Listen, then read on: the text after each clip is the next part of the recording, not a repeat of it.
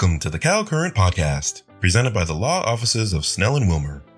This is a legal podcast that examines a variety of current legal issues that affect individuals and businesses here in California and beyond. We hope you enjoy this episode.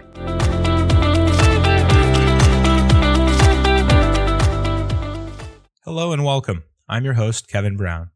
In this episode of Cal Current, I'll discuss best practices and potential pitfalls of remote work policies. It's a brave new world for employers. At the outset of COVID-19, many employers were suddenly forced to send employees home and adapt to a new remote work environment. While some organizations had pre-existing remote work policies on which they could fall back, many did not. And even those employers with policies have come to realize that those policies probably were not tailored to the realities of a pandemic that mandated large-scale business closures and telecommuting. But now, as jurisdictions begin to ease their restrictions, businesses and nonprofits are rethinking their traditional approaches to the work environment and considering whether some type of long-term remote work scenario for at least some of their employees might make sense, either to save on overhead costs or because the employees are requesting it. But the remote work environment is not a get-out-of-litigation-free card for employers. If anything, it presents additional challenges related to compliance with wage and hour laws, safety issues, cybersecurity, and employee reimbursement, just to name a few. Employers would be wise to consider revising their policies with a long-term remote work environment in mind, and employers that do not have remote work policies should consider implementing them if they plan to have any employees working remotely in the future. I'll first discuss salary and wage and hour considerations. Regarding salaries, ensure that if you've conducted or are considering salary reductions, that you don't reduce salaries too much. One pitfall some employers have fallen into involves exempt employee salaries.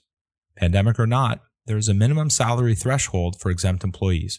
In California, if you have fewer than 25 employees, the floor is $49,920. And if you have more than 25 employees, it's $54,080. Also be aware that if you reclassify an exempt employee to non-exempt, then you must comply with the regular wage and hour laws. I'd also note that the Department of Labor has clarified that it's acceptable for exempt employees to take on more non-exempt duties during the pandemic. That leads me to my next point. All of the standard wage and hour laws apply. Maintaining time records, rest periods, meal periods, and overtime are all still requirements for employers. Non-exempt employees working in a remote environment still need to record all of the time that they worked, and employers must pay them for that time.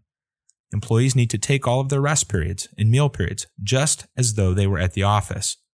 I know this may seem a little bit counterintuitive, but it's the law. A clear policy on this point and employee acknowledgement of the same is imperative, as well as procedures to implement and track compliance. This is one area in which many organizations have struggled because their timekeeping systems required a physical punch that is impractical in a remote work environment. If an employer has not done so already, it's time to adapt. Employees need to accurately record their time, including the timing of their breaks, and employers need to appropriately maintain those records. Finally, it's important that the employer and employee communicate about both the number of hours to be worked and the schedule for those hours so that everyone is clear about expectations. This is especially relevant now when many schools are closed and employees may have to balance childcare or supervising remote learning along with their job responsibilities. Next, I'll briefly cover safety considerations in the remote work environment. The Department of Labor's Occupational Safety and Health Administration, or OSHA, does not have any regulations regarding telework and home offices. Thus, the agency will generally not conduct inspections of employees' home offices or hold employers liable for employees' home offices and does not expect employers to inspect the home offices of their employees. Note, however, that employers who are required to keep records of work-related injuries and illnesses will continue to be responsible for keeping such records for illnesses and injuries occurring in a home office. That might even include COVID-19 if a home office worker becomes infected with COVID-19 while engaged with work, even at home, and if the infection qualifies as a recordable or reportable illness. Also, workers' compensation insurance may cover remote workplace injuries and illnesses depending on whether the injury was work-related. Employees must therefore report any work-related injuries even if they occur while working remotely. To compensate for the inability to control the remote work environment, some employers are requiring employees to complete safety and ergonomic checklists to certify the remote work environment. But regardless of whether employees utilize these checklists, employers should at a minimum consider addressing safety in their remote work policies. Information security is another important consideration. There are cybersecurity and data breach concerns that arise when employees use unsecure home networks to access company infrastructure. While this concern is going to be unique to every employer, it's important that organizations thoughtfully address the issue through technology, training, and in their policies. Finally, I'd like to cover expense reimbursement. Section 2802 of the California Labor Code requires employers to reimburse their employees for the reasonable and necessary expenses they incur in direct consequence of discharging their job duties. The purpose of this statute is to prevent employers from passing on their operating expenses to their employees. Section 2802 liberally applies to expenses that employees may be required to incur, such as vehicle expenses or travel expenses, cell phone use, internet plans. So the question for the employers are, what are the truly necessary expenses?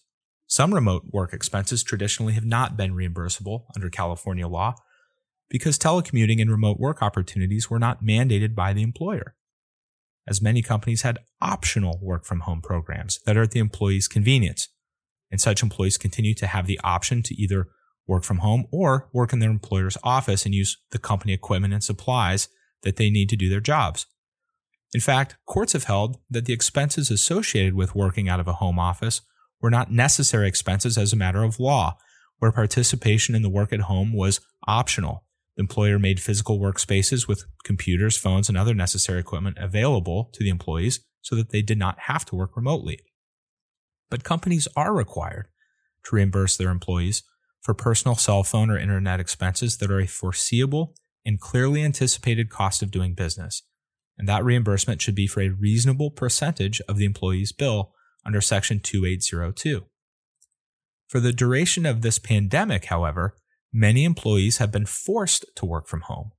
Employers, therefore, may be required to reimburse employees for their reasonable and necessary home office expenses, which might include a portion of the expenses associated with cell phone or landline use, a home internet plan, a personal computer or tablet, or teleconferencing software or hardware. However, this may not include some other home office expenses which are merely at the convenience of the employee, such as higher speed internet or an extra computer monitor or printer. Remember, reimbursement is required even where the employees incur no additional expense. This means that an employer could be required to reasonably compensate employees for, say, a portion of their personal cell phone bill, even if the employee was already planning to pay for that service for his or her own personal use. With that, we've come to the end of this episode of CalCurrent. I have been your host, Kevin Brown. As always, I welcome any comments or questions related to this podcast, and also please feel free to reach out if you'd like a checklist that summarizes this content. You can email me at kmbrown@swlaw.com. That's kmbrown@swlaw.com. Thank you for your time and have a great day.